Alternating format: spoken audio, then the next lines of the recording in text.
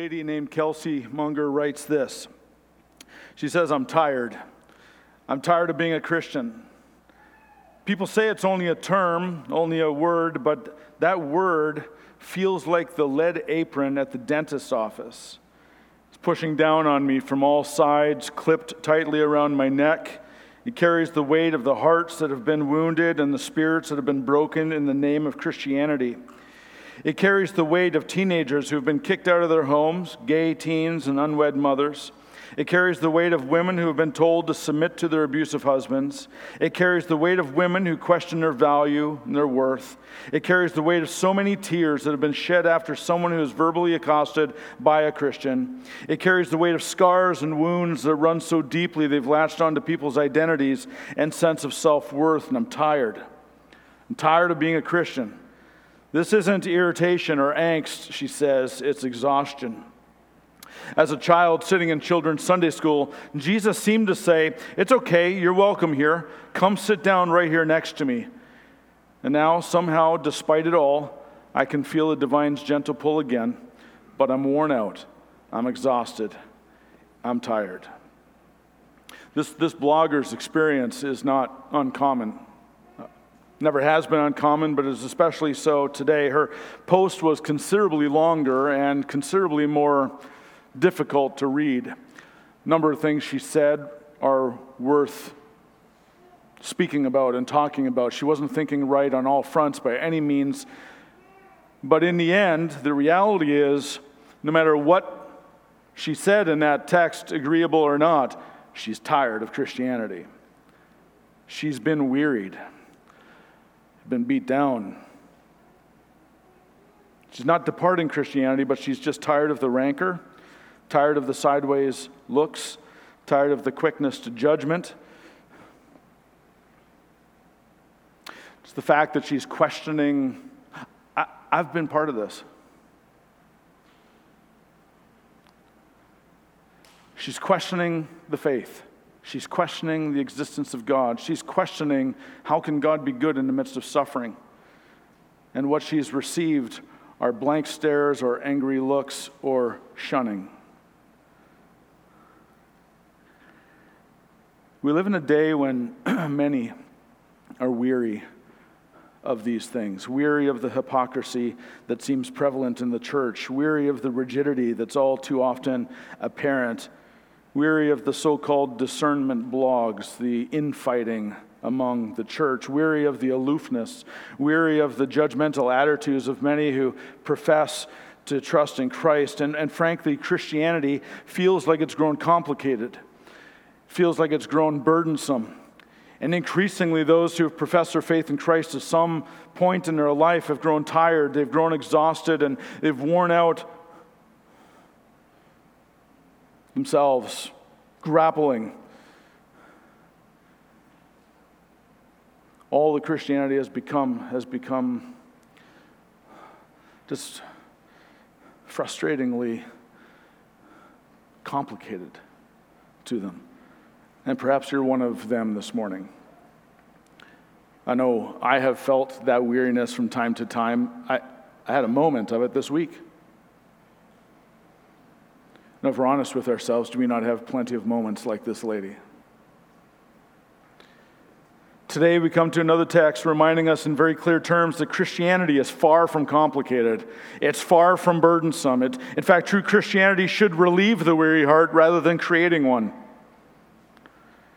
And this morning, it's my joy to remind us all of some of the simplicity and beauty and wonder of true Christianity. And I've entitled this sermon, Rediscovering the Heart of Jesus.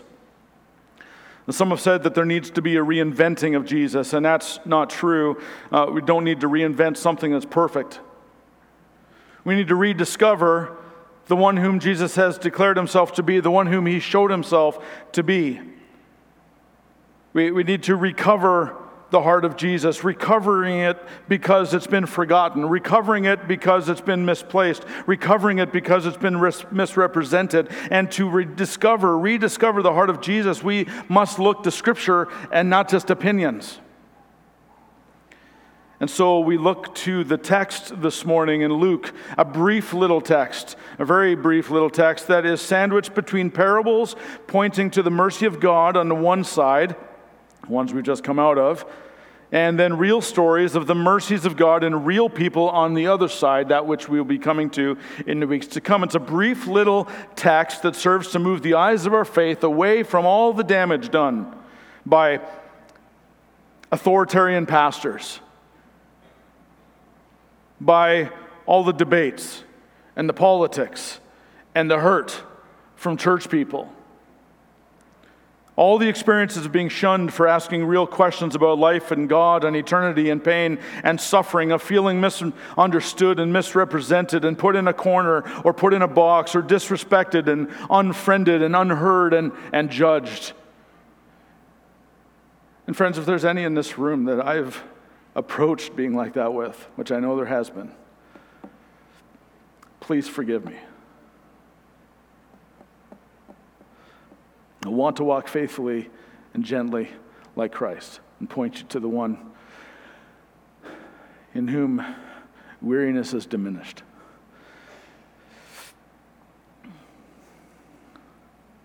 It's a brief little text that will serve to retrain our gaze onto the person of Jesus Christ himself, rediscovering his heart, some of the gentle, gracious grandeur of his heart towards you and towards me and towards those who are lost and those who are questioning very faith itself, the existence of God itself. I want to become familiar with the foundational requirement as well to enter the kingdom, to refamiliarize ourselves with that foundational requirement, to retrain our gaze and rediscover the heart of Christ. I want us to consider 5 observations from this brief little text. The first observation is this: Jesus is accessible. Jesus is accessible. They were bringing even infants to him that he might touch them. Luke doesn't say explicitly, but we might imagine with confidence that the people bringing infants to Jesus were their parents. Among all the crowds of people needing to be touched by Jesus, ministered to by Jesus, cared for by Jesus, like the lepers, big problem people, the lepers, the blind, the lame, the sick, the impoverished, the demon-possessed, parents brought infants. Now, why would they do that? Well, they would do that out of desperation. Hear what commentator Dale Davis says about the children in the first century. In the ancient world, childhood was not for sissies. No need to wax sentimental over children. They had a dangerous time of it. It's estimated that only 50% of children lived past age 10. And if David Garland, another commentator, is right that 6 of every 10 children died before the age of 16, then one might surmise the number of the parents who brought infants to Jesus might well lose them in their first year or so. Perhaps that mixed emergency into their coming. Such mortality was not simply an Israelite problem. It's been estimated that in Rome, for example, 30% of all babies died within their first year. Only 49% of children lived to their 5th birthday. Only 40% of the population lived to the age of 20. Childhood was more desperate than cute.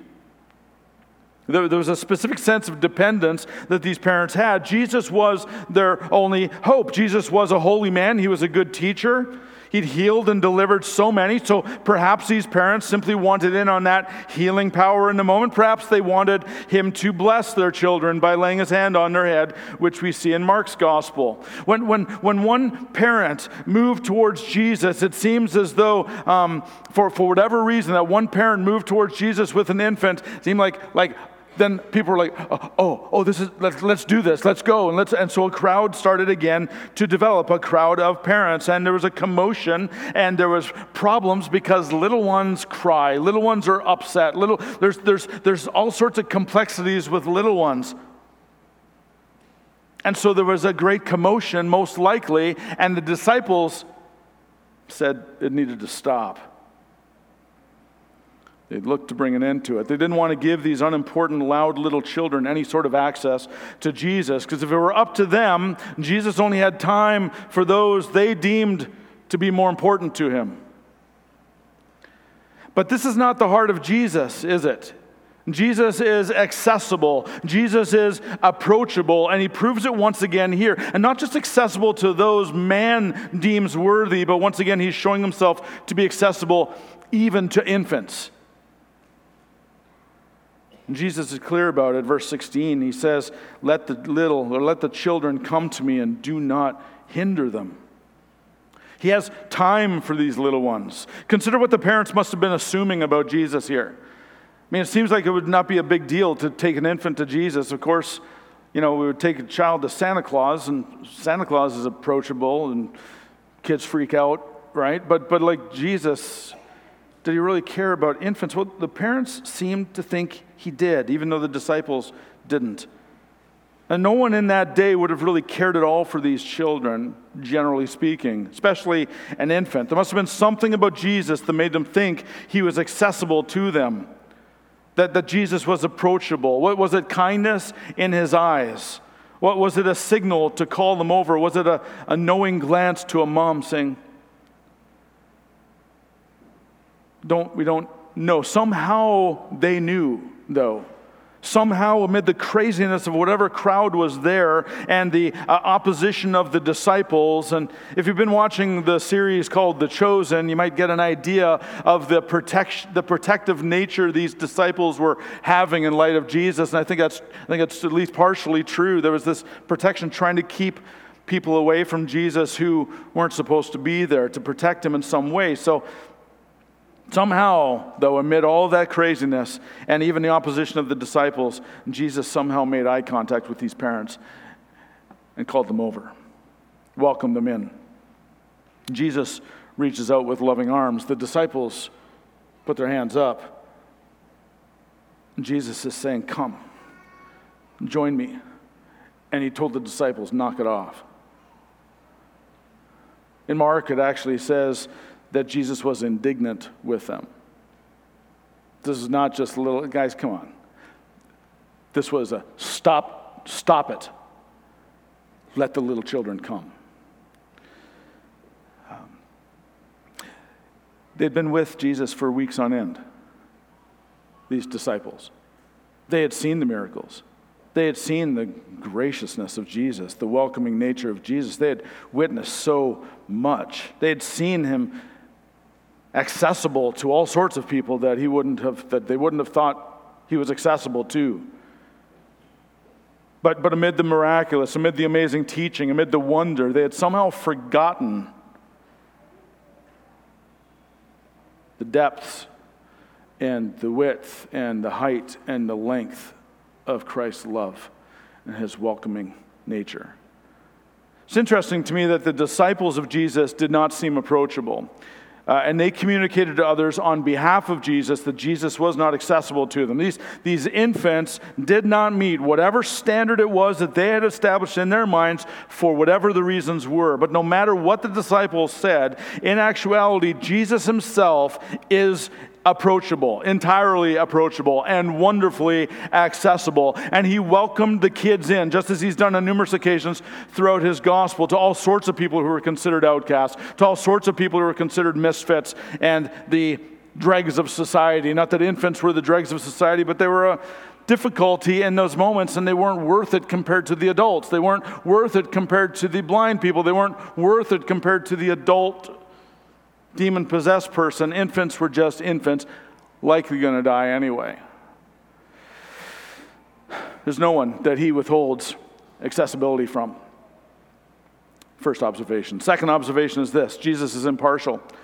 He says in verse 16, called them to him, saying, let the children come to me and do not hinder them, for to such belongs the kingdom of God. Let them come, for to such as these belongs the kingdom of God. Consider with me the fact that Luke is sticking this story between a number of other stories on purpose.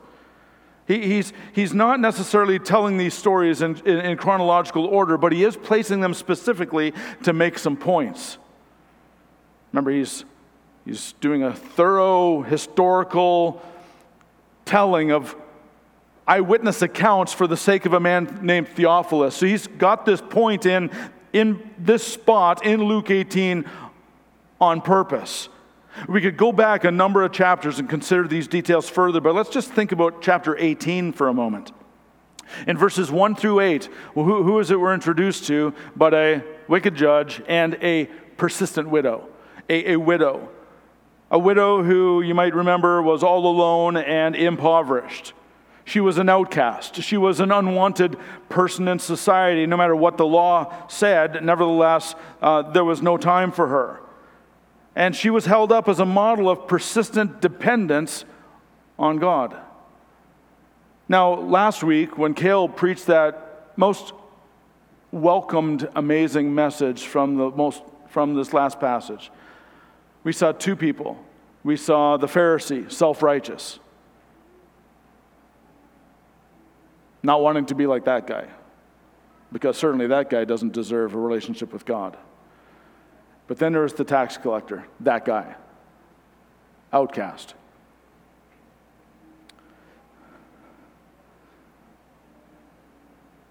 And he was held up and esteemed, not because he was much, but because he sought the mercy of the one who is worth everything.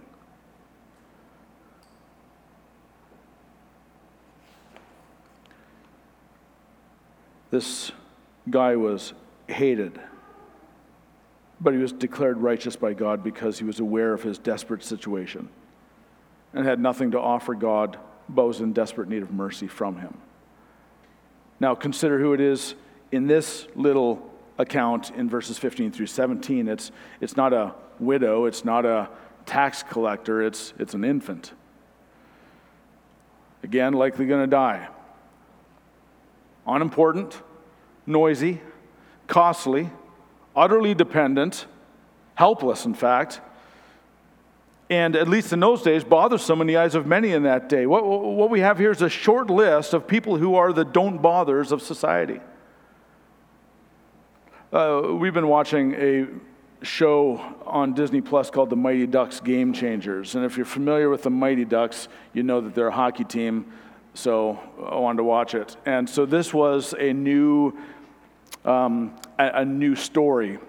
The Mighty Ducks of the 90s or early 2000s, they had become a big team. They had become like a team championship team over years. They had developed into a dynasty kind of in Minnesota state hockey. So they became the bad guys. Back in the old days, it was the cake eaters, the rich kids, the kids that had all the equipment, that they were the bad guys, and then all these underdogs came in. They were taught how to play hockey and do some crazy things, and ended up beating the cake eaters. Now, in this iteration, the Mighty Ducks again had become this dynasty, and they were then the popular kids. They were the ones that had all the equipment. They had all the banners in their arena saying championship, championship. They thought much of themselves. And so there was this one kid. There's one kid who was a good hockey player. He goes and he tries out for them, and he's just not competitive in that arena. So the coach calls him over, and the coach is a bit of a tool. And the coach said, you know what? If you can't play up to speed, just don't bother. And so the mom, who is very protective, she comes out on the ice and she confronts the guy. She takes her son off the ice, and they're devastated. Unwanted, the outcasts. She starts a new hockey team of outcasts and misfits, people who really can't play hockey. There was even a kid from Toronto with the Toronto Maple Leaf jersey on and everything, with sweet hair, which I've never had, and but he couldn't skate at all. He had all the equipment, but he was just an outcast. He was a misfit. And they called the team the Don't Bothers. And of course, they're doing very well now. They're at the States now, and so it's the same story, right? But anyway, so the reality is that there are always these Don't Bothers of society throughout the generations. There's always the haves and have-nots. There's those who excel, those who don't. There's the smart, there's the not so smart, there's the rich, there's the poor, there's the accepted and those who aren't, for all sorts of reasons, that don't remain in the junior high hallways, but they tend to follow us through the days of our life. Friends, what we've seen throughout our time in Luke and now again in this brief eyewitness account is that Jesus does not play the don't bother game. Vintage Jesus is impartial. It seems that Jesus delights in desperate widows. Jesus delights in desperate tax collectors. Jesus delights in desperation and the helplessness of the seemingly insignificant infant. Even those who are weary and doubting, wondering if there is such a thing as God on account of the difficulties that they've walked through in this life. And if there is a God, whether or not they want to trust in him, because they're not sure he's good. Jesus is accessible, and Jesus is impartial. Third observation. Disciples can hinder people coming to Jesus. Disciples can hinder people from coming to Jesus. It's a frustrating thing, isn't it, when you want to get to someone or get to something, but you're kept from getting to them or it for whatever the reason.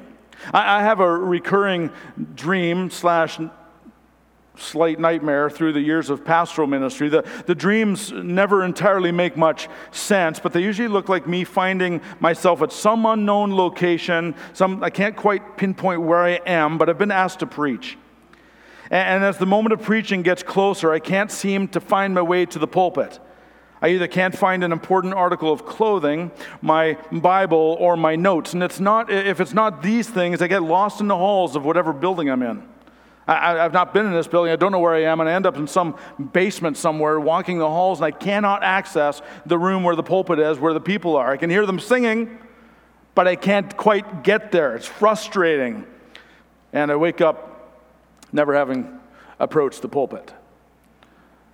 And so I wake up frustrated and glad that it was just a dream. Now, I want you not to get lost in interpreting my dream and helping me deal with the likely fears that are associated with all of that. But all I'm trying to say is that it's maddening, is it not, when you cannot seem to gain access to the very thing that you know you need.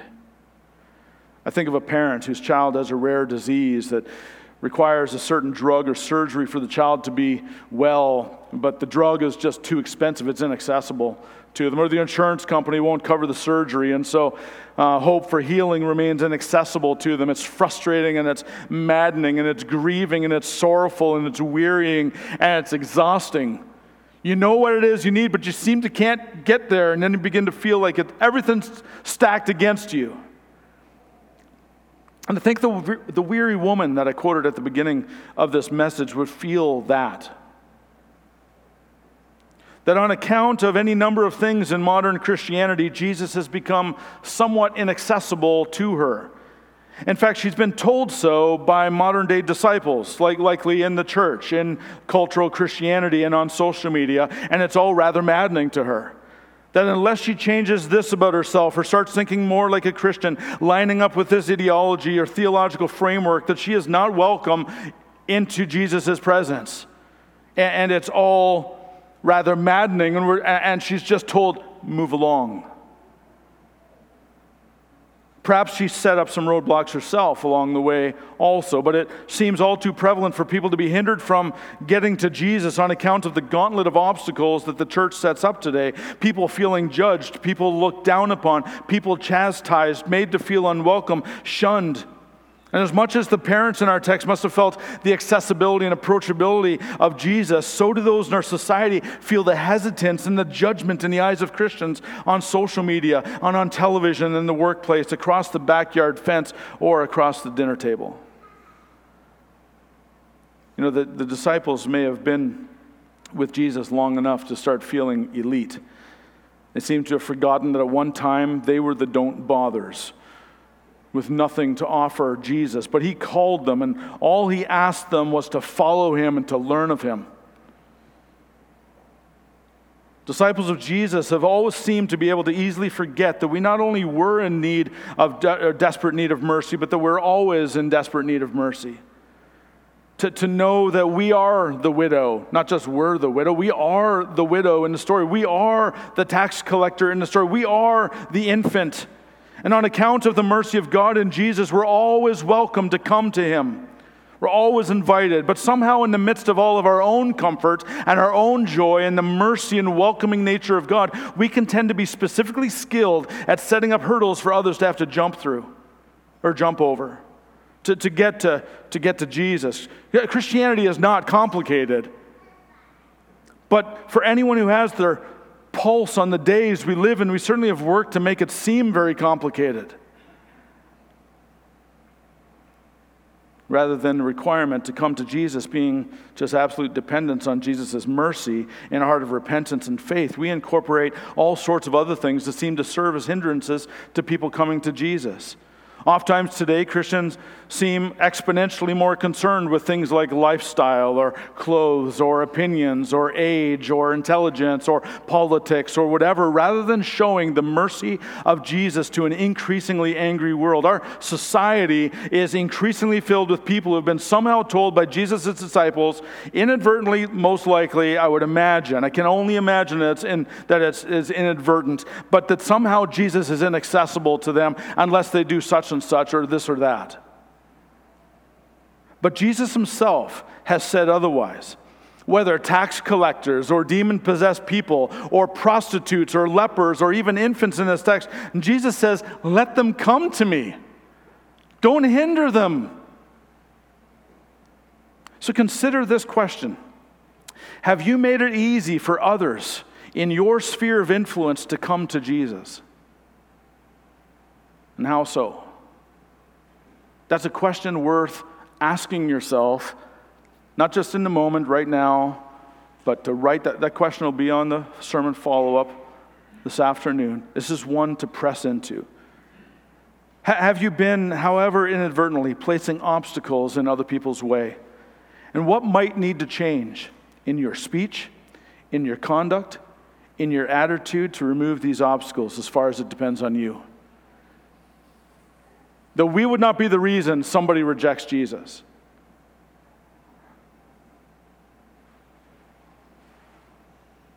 That our speech would not be the reason someone does not come to Jesus.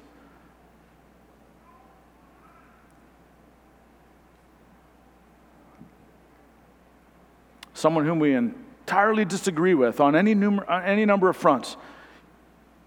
Jesus would say, don't hinder them from coming to me. Don't let things get in the way that would walk alongside of them and bring them to me. Fourth observation, children are valuable and welcomed by Jesus. And certainly this text is much more about than just how we should think about children. It's often a passage that just talks about this specific thing, how important children are and how much Jesus loves children. I think it's the main thrust of the text at all, but it is something that I want to bring out. How are we making it easy for children to come to Jesus? Individually and as families and as a church. We've wondered about that over the last year, specifically as pastors. And as you know, we've not had Sovereign Grace Kids for more than a year now. We just started nursery back up only a few weeks ago. Our hope, of course, is that hopefully by the time the fall arrives, we will be able to not only be looking after the age group that we are caring for now, but care for the age group that's just beyond that. So kids 5 and younger would be able to be cared for in a nursery setting during the worship service. Jesus says, let the little children come to me and do not hinder them. So we have thought about, what about the ones over 5? How is it, we've been asking, that we might grow to not hinder the children from coming to Jesus at Sovereign Grace Church Dayton? Or put positively, how are we helping them come to Jesus? Kids at 3, and 5 and 9, 14, 17. The children among us are valuable. Jesus has made that clear. The children among us are being called to by Jesus and welcomed to him. Jesus has made that clear. But how do we clear the way for them to get to Jesus? For the adults in this church, we would rightly highlight the weekly gathering, the 90 minutes or so of worship and song and prayer, preaching and the sacraments and response as a key means of grace that King Jesus has given for our growth and for our nurturing and for our strengthening and for our unity and our worship of him, not only individually but as his body. As we gather together and meet together, there are things that we may or may not feel at any moment, but we come knowing that we come to Mount Zion here on Sunday mornings. We come, this room, we are coming to Mount Zion by the blood of Jesus to join a celebration, and we tell the 5-year-olds and 6-year-olds and 7-year-olds, you guys need to go upstairs.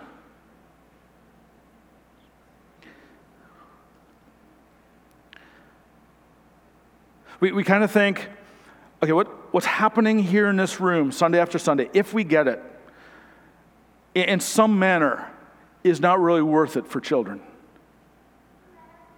Certainly, potentially not worth it for the parents of those children.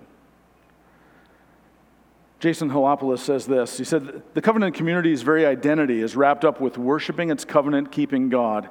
And this community consists of believing adults and their children. Therefore, the church lives out its theology when it encourages and even expects its children to participate in this central event. Jesus said, "Let the children come to me," and it would be odd indeed if we sought to uphold that principle in every respect except the central act of the covenant people of God. We've been wondering over this last year if we've been inadvertently hindering the children from coming to Jesus week after week. Not entirely, of course, but at least partially. So as we have chosen to separate families during the time of week that's designed by Jesus to be immensely formative in the lives of all those in the body. Consider this long quote from the book, Let the Children Worship. We are all natural evangelists for our greatest loves. Parents do this by including children in what they themselves love. I sat with a group of fathers and sons last week for our annual sports get-together. The scene in the room represented this reality. A number of the boys wore ball caps symbolizing their allegiance to a particular professional sports team. It would not surprise you to learn most of these boys rooted for the same team as their father. Now, how did this happen? Well, no doubt they adopted this team as their own because they watched their father root for this team on countless occasions. No one told the fathers to serve as their team's evangelist. They naturally did so. A mother loves art, so she organizes crafts with young children. A grandmother loves crocheting, so she shows her granddaughter the new stitch she learned. A father loves fishing, so he takes his young son along on fishing trips. We all naturally serve as evangelists for our greatest loves by including others in what we most love. I do this, you do this, we all do this. Now, the Christian loves nothing more than God. Therefore, nothing excites us more than worshiping him, and we rightfully long for others to join us as worshipers of the triune God. In fact, this shapes and dominates our parenting. We are not just parents, but we are Christian parents. As worship sits center place in our lives, we naturally desire it to take center place in our children's lives. We want them to value it as we do, love it as we do, long to participate in it each week as we do, because they love the Lord as we do. Our heart's great desire for our children is that they would be his children, worshiping him with their entire lives. And the significant part of worshiping God in all of life is worshiping him with the saints in corporate worship. Therefore, it should not surprise us that in Scripture, the covenant people of God include their children in corporate worship. Now, there's much more to speak of there, but suffice it to say, it's our increasing desire to let the children worship, to not hinder them in coming to Jesus just as they watch us come to him on a Sunday morning. See how important it is as parents and as adults in this church to actually love God, to love his word, to love worship, to come to Jesus yourself empty and broken. And if your child's not there with you, your child knows nothing of that. but to be able to watch Dad cry during a worship song, or to listen to the preacher preach and respond, or to pray earnestly. Oh, that's a sweet, sweet thing. We want ourselves to be dependent on God. And like the infants, dependent on you. Oh, may our children see our dependence, our need for mercy, our crying out, our singing out, our praying, our listening to the preached word, our need for Jesus to move in us, observing the enjoyment of the sacraments given to us to celebrate. Jesus is accessible not just to you, but he's accessible to the children among us. Yeah, it creates some level of complication. Don't hinder them. Let them come.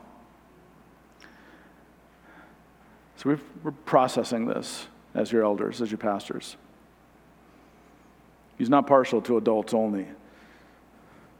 In the worship of the gathered church, Jesus welcomes all, children included, to come to him, to depend on him, and to worship him. So consider this question. Have you made it easy for your children to come to Jesus?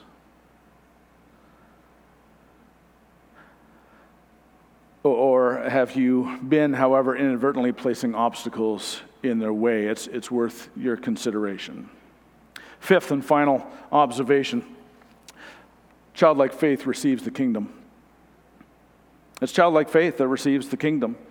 If we're to enter the kingdom of God, we must do so in total dependence and trust on him, knowing our helplessness, coming to him empty, being like the tax collector of last week, having nothing, can hardly look up and just say, I need you.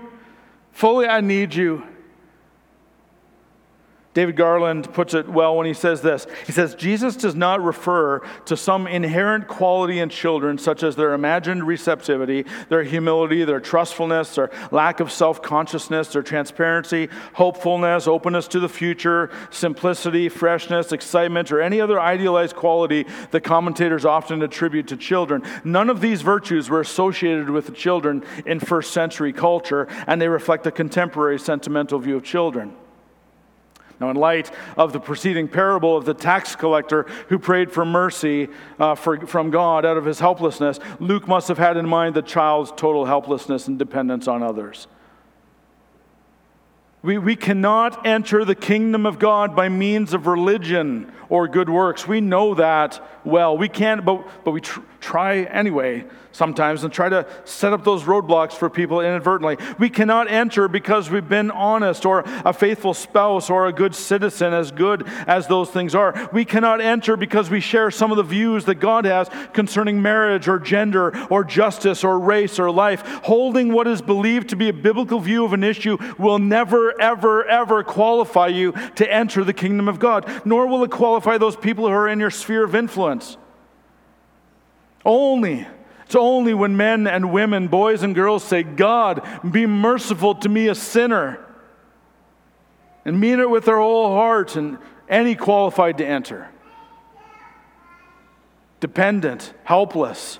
And think about this, a small child is completely dependent on his parents for everything. The little one that's in your arms right now, absolutely dependent on you. And that's precisely how we must be towards God to enter the kingdom.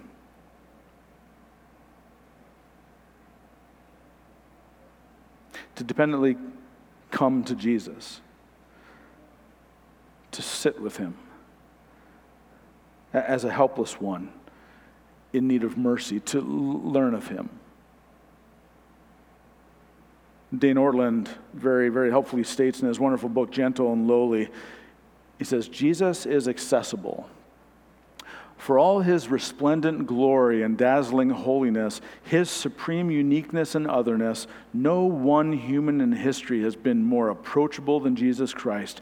No prerequisites, no hoops to jump through. The minimum bar to be enfolded into the embrace of Jesus is simply open yourself up to him. It's all he needs. Indeed, it's the only thing he works with. You don't need to unburden or collect yourself and then come to Jesus. Your very burden is what qualifies you to come. No payment is required. He says, I will give you rest. And his rest is gift, not transaction. Do something for me and I'll give you rest. We come empty. We come weary. We come with questions. We come with difficulties, all of that. Friends, may that message be the one on our lips. May that message be the one on our social media feeds that people see and communicated at our dinner tables, and the message that's communicated at our workplaces and in our neighborhoods and in our community groups and in this church completely. We must run from any hint of hindering a person in any way whatsoever from coming to Jesus to find life and freedom in the kingdom of God as a helpless, dependent creature. Ortland continues on, he says this, we do not come to a set of doctrines. We do not come to a church. We do not even come to the gospel. All these are vital, and yes, they are vital, but most truly, we come to a person, to Christ himself.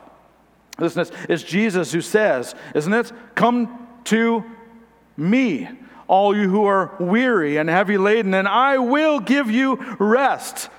There's one command there. Come to me.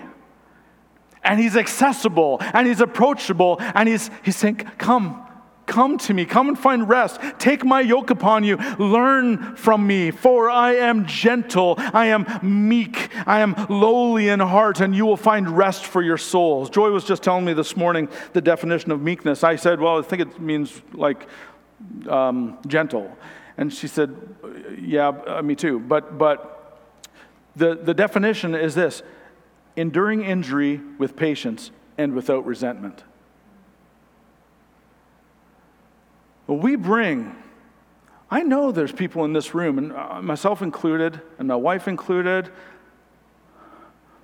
but we bring hard questions to God. And God says, come to me. He's able to endure injury with patience and without resentment. We have to get ourselves together and make sure we believe right and everything. It's just, we come empty. I don't understand why that's happening. I don't get it. I don't even know if you exist, but I know that I'm helpless. And so I come to you. Jesus says, yes. That's the heart of Jesus. Does that Jesus not sound wonderful? Do you feel tired? Do you feel that somehow your vision of this Jesus has somehow gotten obscured?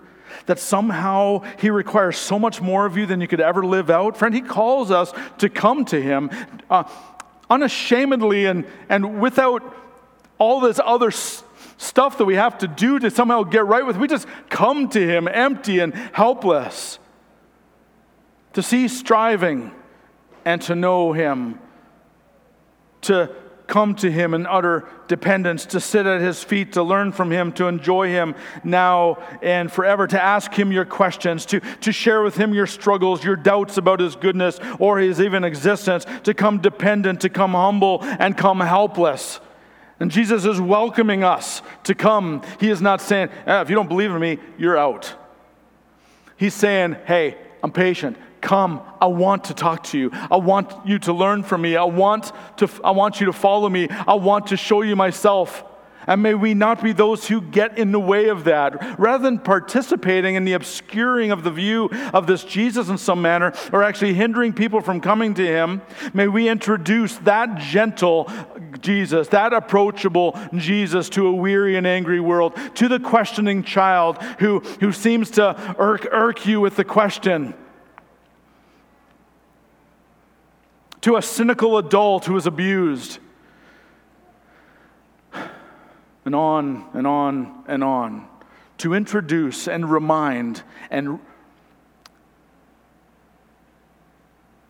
not obscure, but to point and to help them see this gentle and lowly Savior whose heart is for the outcast and the desperate and the helpless ones. May we rediscover the enormous heart of Jesus at Sovereign Grace Church Dayton and work diligently to remove every possible hindrance from a world who is in desperate need for a lovingly accessible Savior to rest their weary lives on.